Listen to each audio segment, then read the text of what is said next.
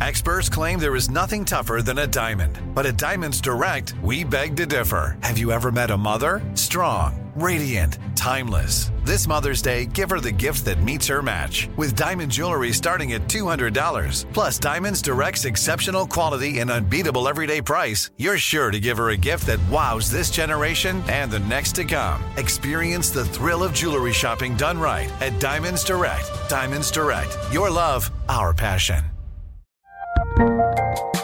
There's a lot happening these days, but I have just the thing to get you up to speed on what matters without taking too much of your time. The 7 from the Washington Post is a podcast that gives you the 7 most important and interesting stories, and we always try to save room for something fun. You get it all in about 7 minutes or less. I'm Hannah Jewell. I'll get you caught up with the 7 every weekday. So follow the 7 right now.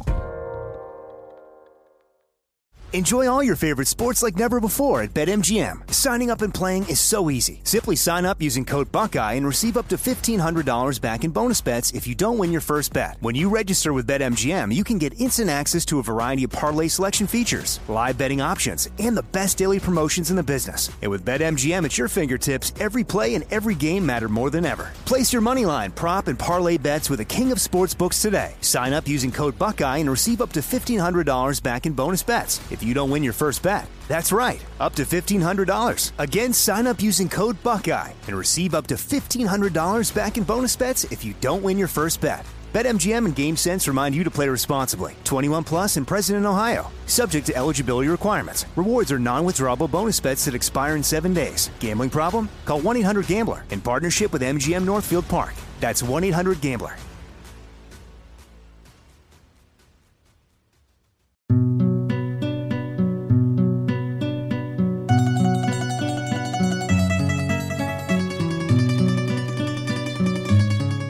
And we continue with Our American Stories. Up next, the story of The Godfather and its unlikely journey to the screen.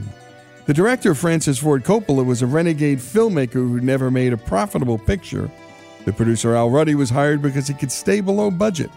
The star, Marlon Brando, had a reputation for being difficult. A formula for disaster?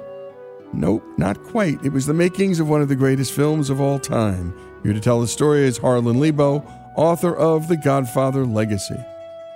The Godfather really is very much a family story. It's certainly not a family picture by any means in the traditional sense of a rated G film, but it is a movie about a family. There are many things about the mafia and violence in the film, but at the heart of the story are the struggles within a family, a very powerful man, his 3 sons and his daughter, and in particular, the struggles of Michael, his youngest son, who wanted to stay out of the family business, as they call it, but winds up, of course, at the end of The Godfather, the film and the book, both as powerful and as ruthless as his father could have ever imagined. So it's very much a family picture. I mean, it's the same way as looking at Gone with the Wind. Gone with the Wind isn't a movie about the Civil War. It just has the Civil War as a backdrop. It's about the struggles of a woman during the Civil War. But The Godfather is the same way. The whole issue of family and trust and love are very much a part of The Godfather. In fact, they're integral to The Godfather. Michael, the youngest son, played by Al Pacino, never would have done what he did, which is become part of the family business, if it was not for his love of his father. And that's a real torment for him. But it doesn't stop him from becoming the ruthless killer that he does become. You spend time with your family? Sure I do. Good. Because a man who doesn't spend time with his family can never be a real man. If you look at Hell's Kitchen or other parts of New York, for example, where they filmed The Godfather Part 2, they were not good parts of New York then, but the city has changed and continues to change, and it's much nicer now. But Hell's Kitchen was the classic tenement section of New York City for many decades, and that's where Mario Puzo was from. He was young, he was poor, he eventually became a civil servant working in New York, and at the same time was a struggling fiction author through the 1960s. He wrote good books, but they didn't sell very well at all until he decided to pick up an idea that he thought about all along the way and was mentioned just a bit in one of his other books, which is the experiences of a family involved in the underworld of New York. And that's when the idea for The Godfather came along. The book itself was one of the great page-turning books one summer that it came out. Puzo had decided to give writing one last shot. He maxed out all the credit cards. He also got a little money from Paramount Pictures, but this really was his last shot at writing. He sent off the manuscript. He came back from a vacation, and he came back to discover that not only had the book sold, but the paperback rights had sold for about $400,000. And in 1970 money, that's a lot of money. So the book was a gigantic hit, number one on the bestseller list for months and months, and it was a natural fit, you would think, to be made into a film, but that's where other problems started.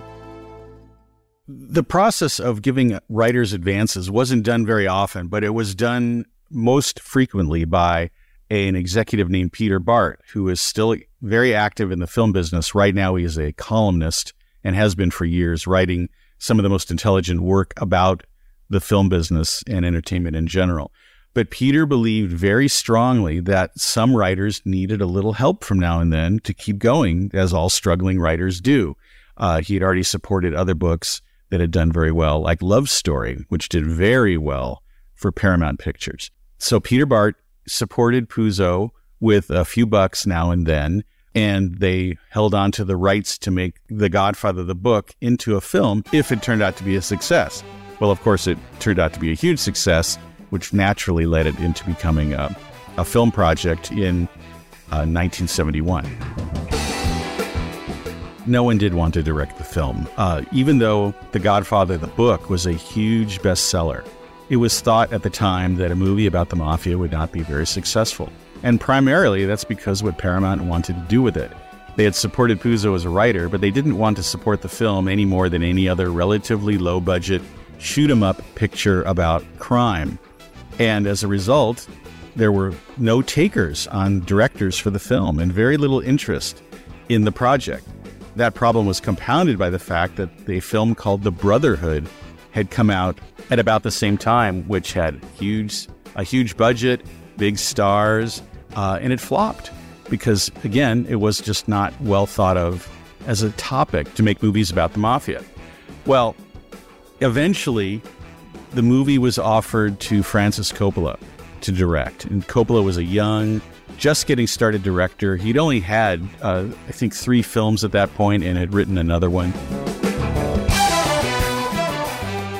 Much of the original book was a potboiler, so it was not a film I particularly wanted to do, but I had no money. And my then young assistant, George Lucas, said, "Francis, you got to get a job because the sheriff's going to come and put a chain on the door of American Zoetrope because we haven't paid our bills. Do this movie." And so I ultimately took the job and wrote the screenplay.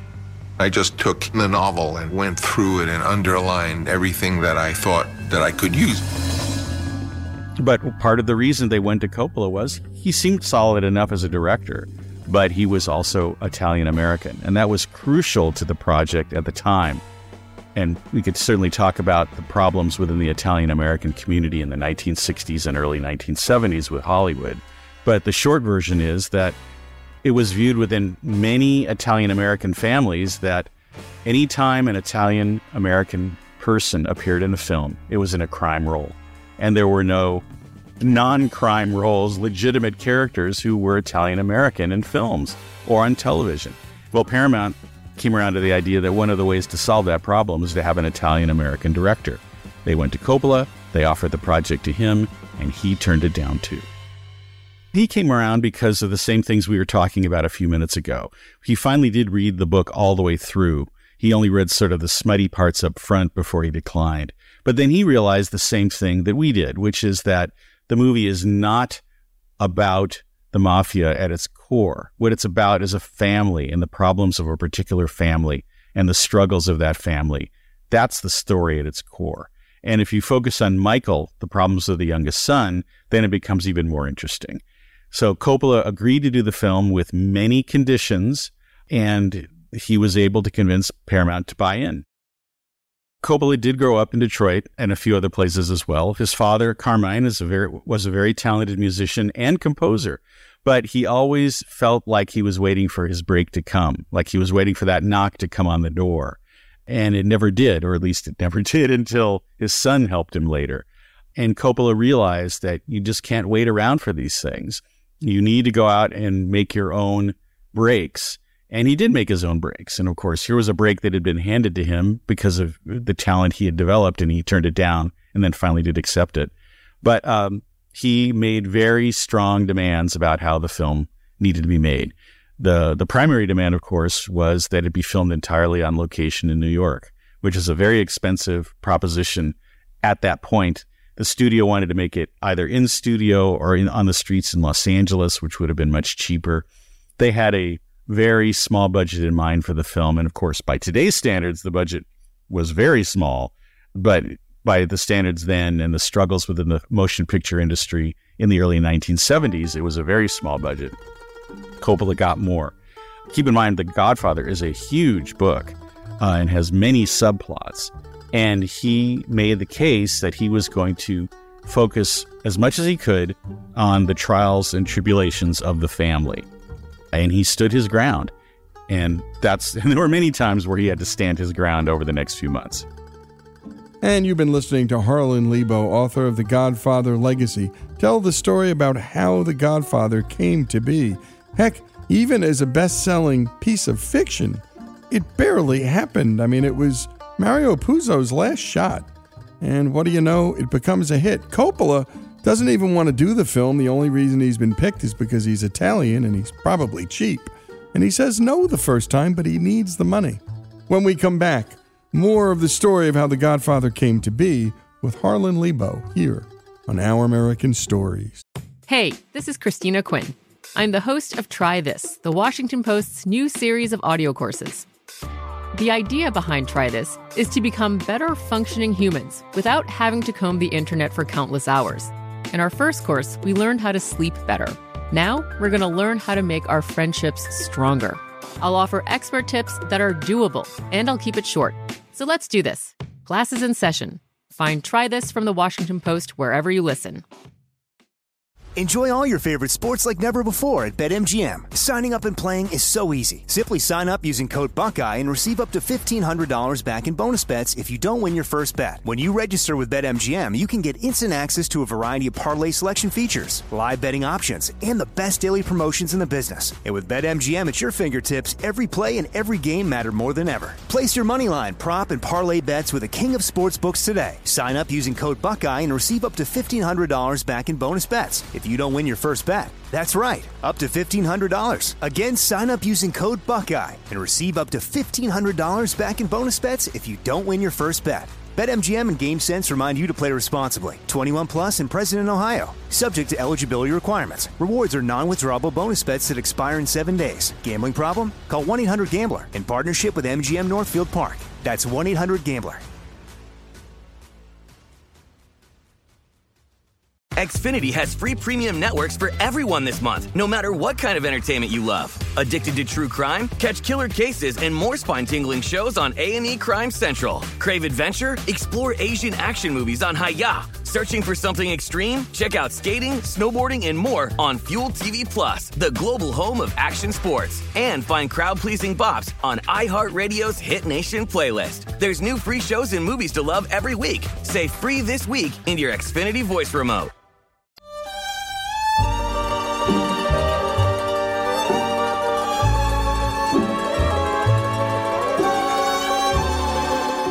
And we continue with Our American Stories and with Harlan Lebo, author of The Godfather Legacy, the untold story of the making of the classic Godfather trilogy.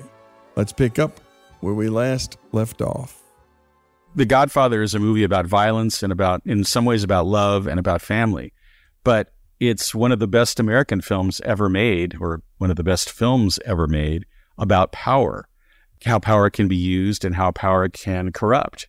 And those are the elements that Coppola went for. And in all fairness, the movie was very popular at the time.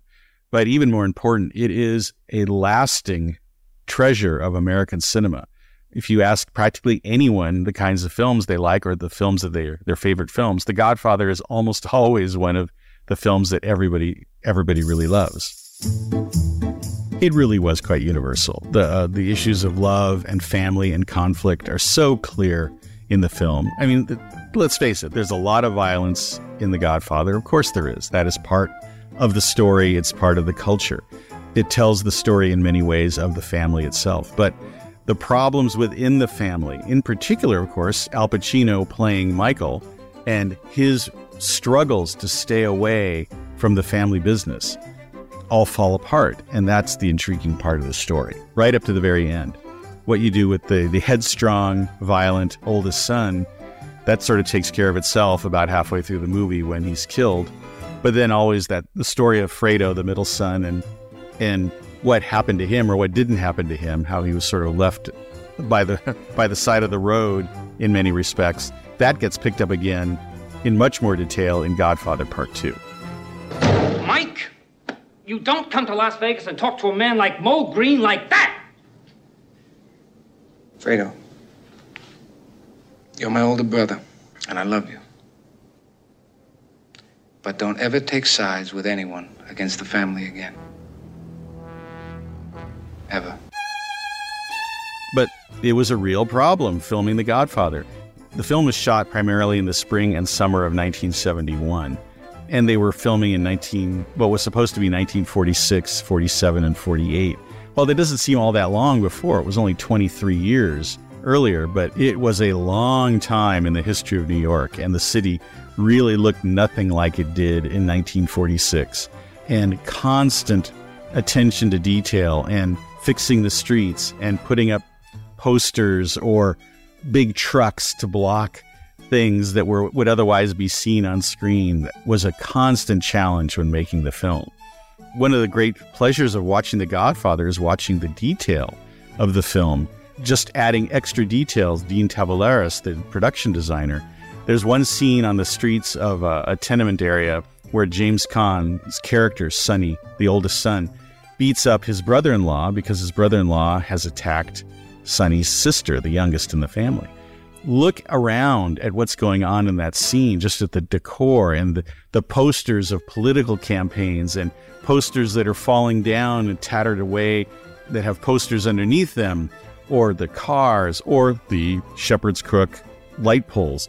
All that detail was a constant challenge, but well worth it because The Godfather looks incredibly good and incredibly realistic. Actually, when you look at it now, I believe Brando's character is only in the 3-hour Godfather about 43 minutes, something like that. But his aura is over every frame of the film, and he had exactly what it took to make that character of Don Vito Corleone come alive. Oh, Godfather, I don't know what to do. I don't know what to do. You can act like a man! What's the matter with you? Is this how you turn down a Hollywood Pinocchio that cries like a woman? What can I do? What can I do? What is that nonsense? Ridiculous. I want you to rest well, and a month from now, this Hollywood big shot's gonna give you what you want. It's too late. They start shooting in a week. I'm gonna make him an offer he can't refuse. Well, now we're looking at it in retrospect a lot of years later. Then Brando was viewed by some as not bankable. So most of his films just before The Godfather had not done very well at all. He was also viewed as impossible to work with by some people who probably unfairly said that he was really very tough on the set and was difficult for directors.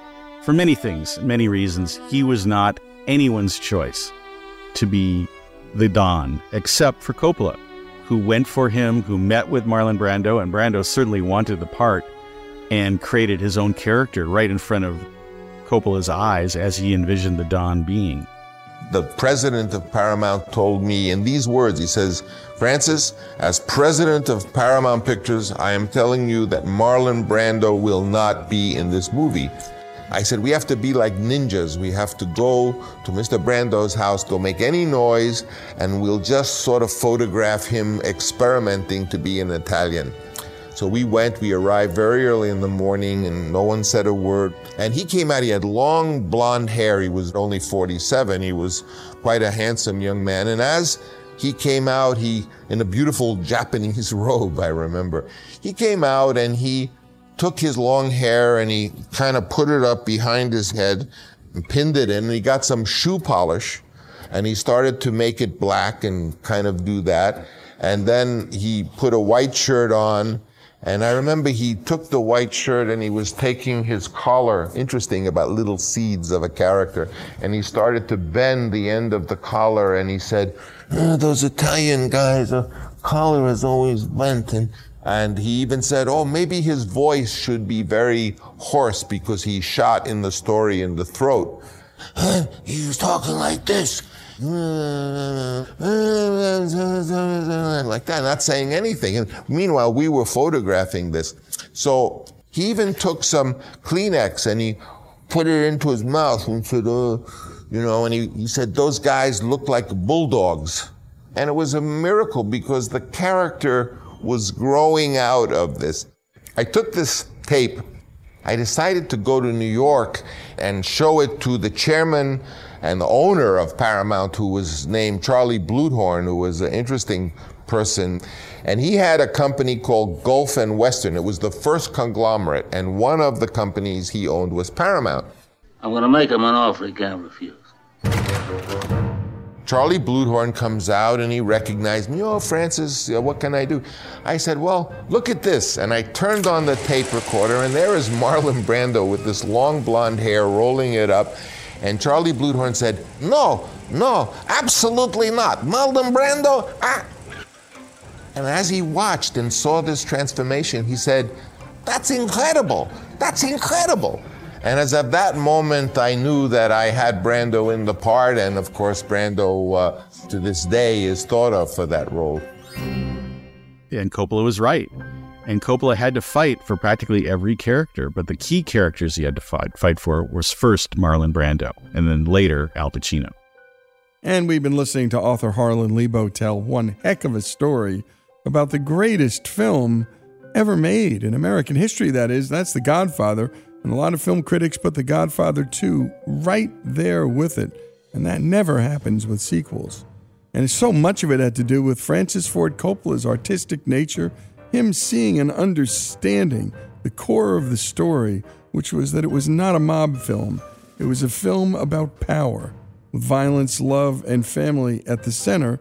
And my goodness, having to create a film in the streets of New York in 1971 and make it look like it was 1947 or 48, it was pulled off by a master.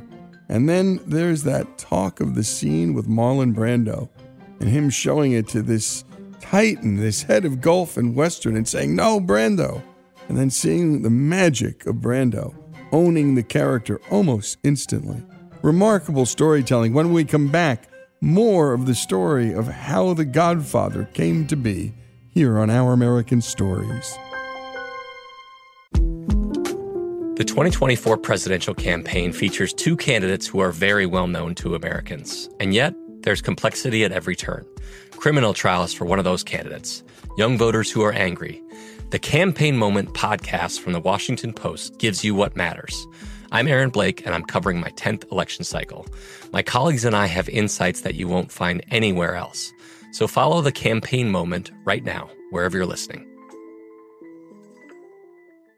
Enjoy all your favorite sports like never before at BetMGM. Signing up and playing is so easy. Simply sign up using code Buckeye and receive up to $1,500 back in bonus bets if you don't win your first bet. When you register with BetMGM, you can get instant access to a variety of parlay selection features, live betting options, and the best daily promotions in the business. And with BetMGM at your fingertips, every play and every game matter more than ever. Place your moneyline, prop, and parlay bets with the king of sportsbooks today. Sign up using code Buckeye and receive up to $1,500 back in bonus bets if you don't win your first bet. That's right, up to $1,500. Again, sign up using code Buckeye and receive up to $1,500 back in bonus bets if you don't win your first bet.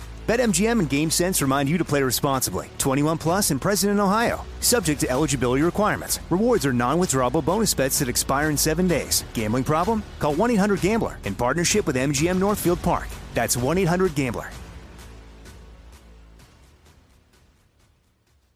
Xfinity has free premium networks for everyone this month, no matter what kind of entertainment you love. Addicted to true crime? Catch killer cases and more spine-tingling shows on A&E Crime Central. Crave adventure? Explore Asian action movies on Hi-Ya. Searching for something extreme? Check out skating, snowboarding, and more on Fuel TV Plus, the global home of action sports. And find crowd-pleasing bops on iHeartRadio's Hit Nation playlist. There's new free shows and movies to love every week. Say free this week in your Xfinity voice remote.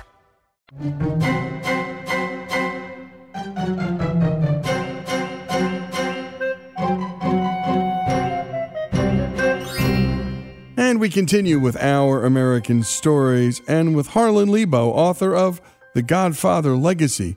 Let's pick up where we last left off. And Al Pacino, it's so hard for us to think of it now. Al Pacino, the superstar, the legend of Hollywood. But in 1971, he was like many other struggling actors in New York with no work.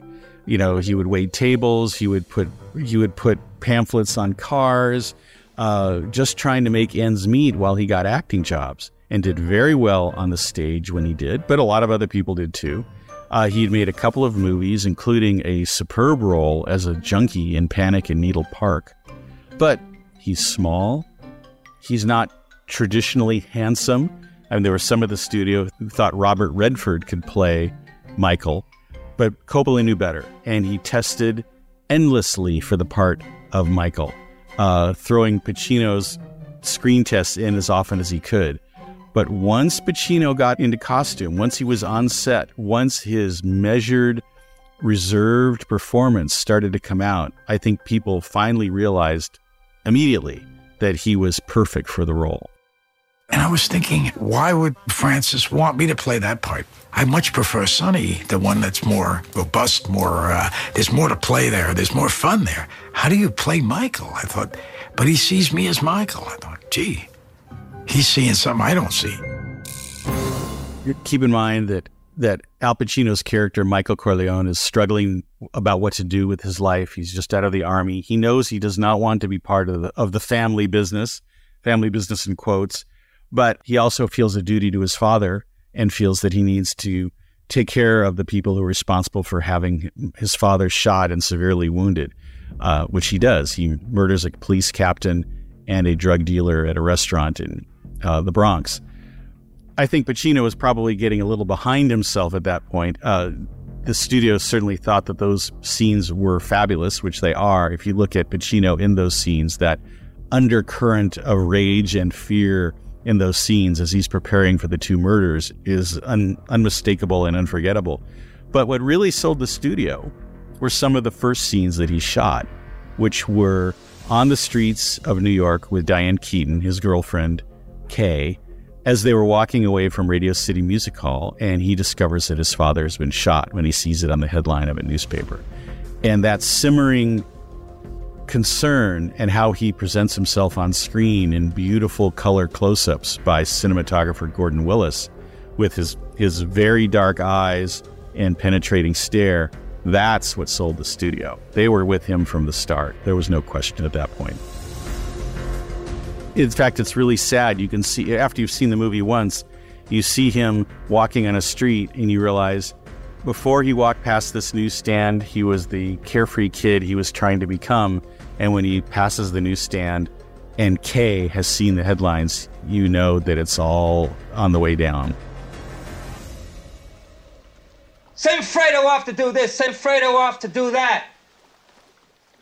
Let Fredo take care of some Mickey Mouse nightclub somewhere. Send Fredo to pick somebody up at the airport. I'm your older brother, Mike, and I was stepped over. That's the way Pop wanted it. It ain't the way I wanted it.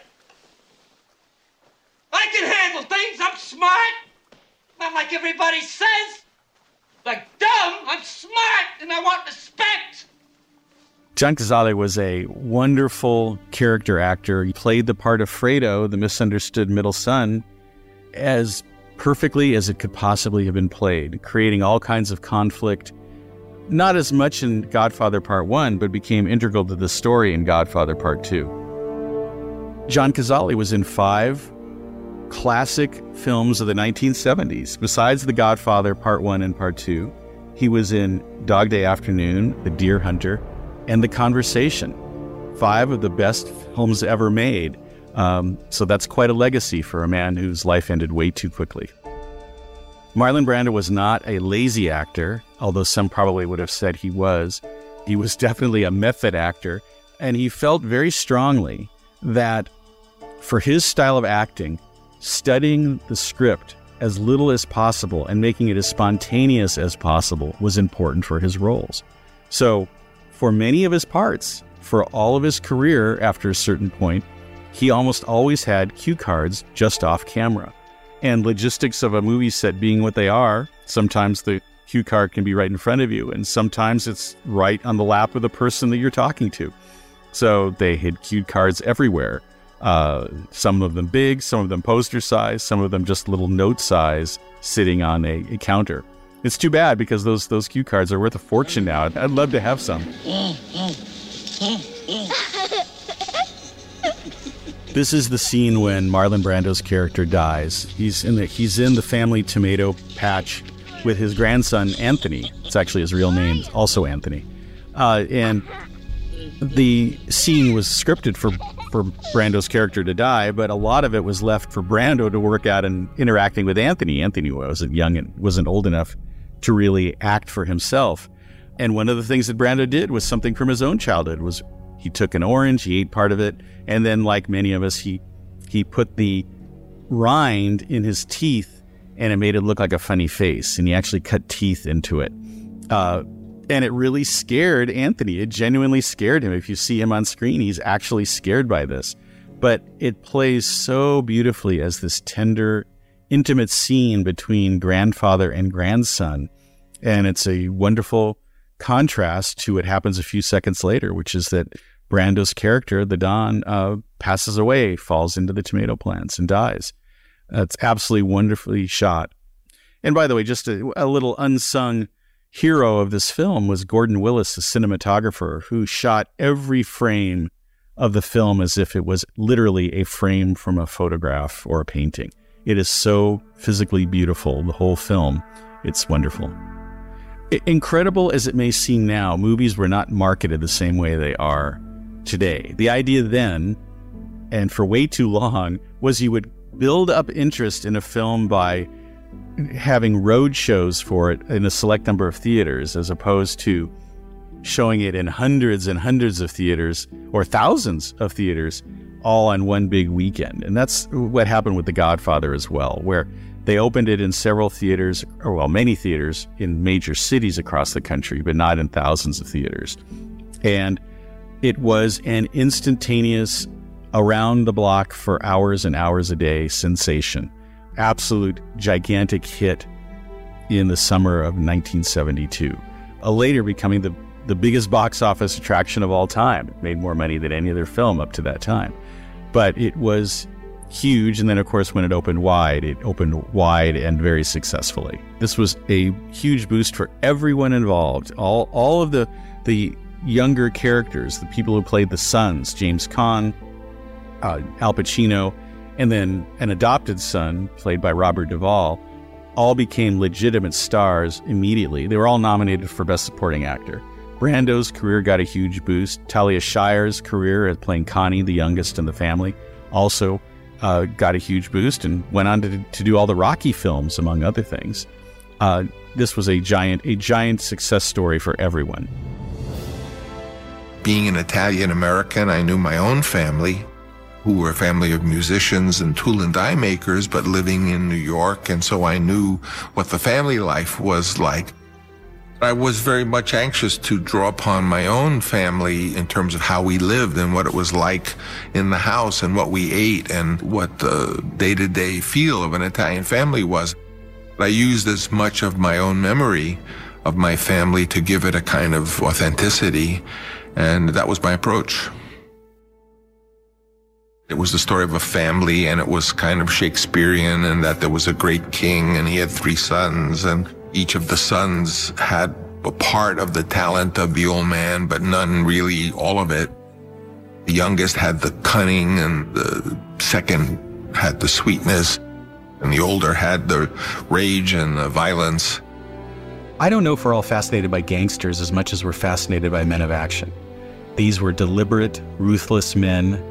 They are unsavory, horrible people and murderers, yet there's something attractive or compelling about them that really fascinates everyone.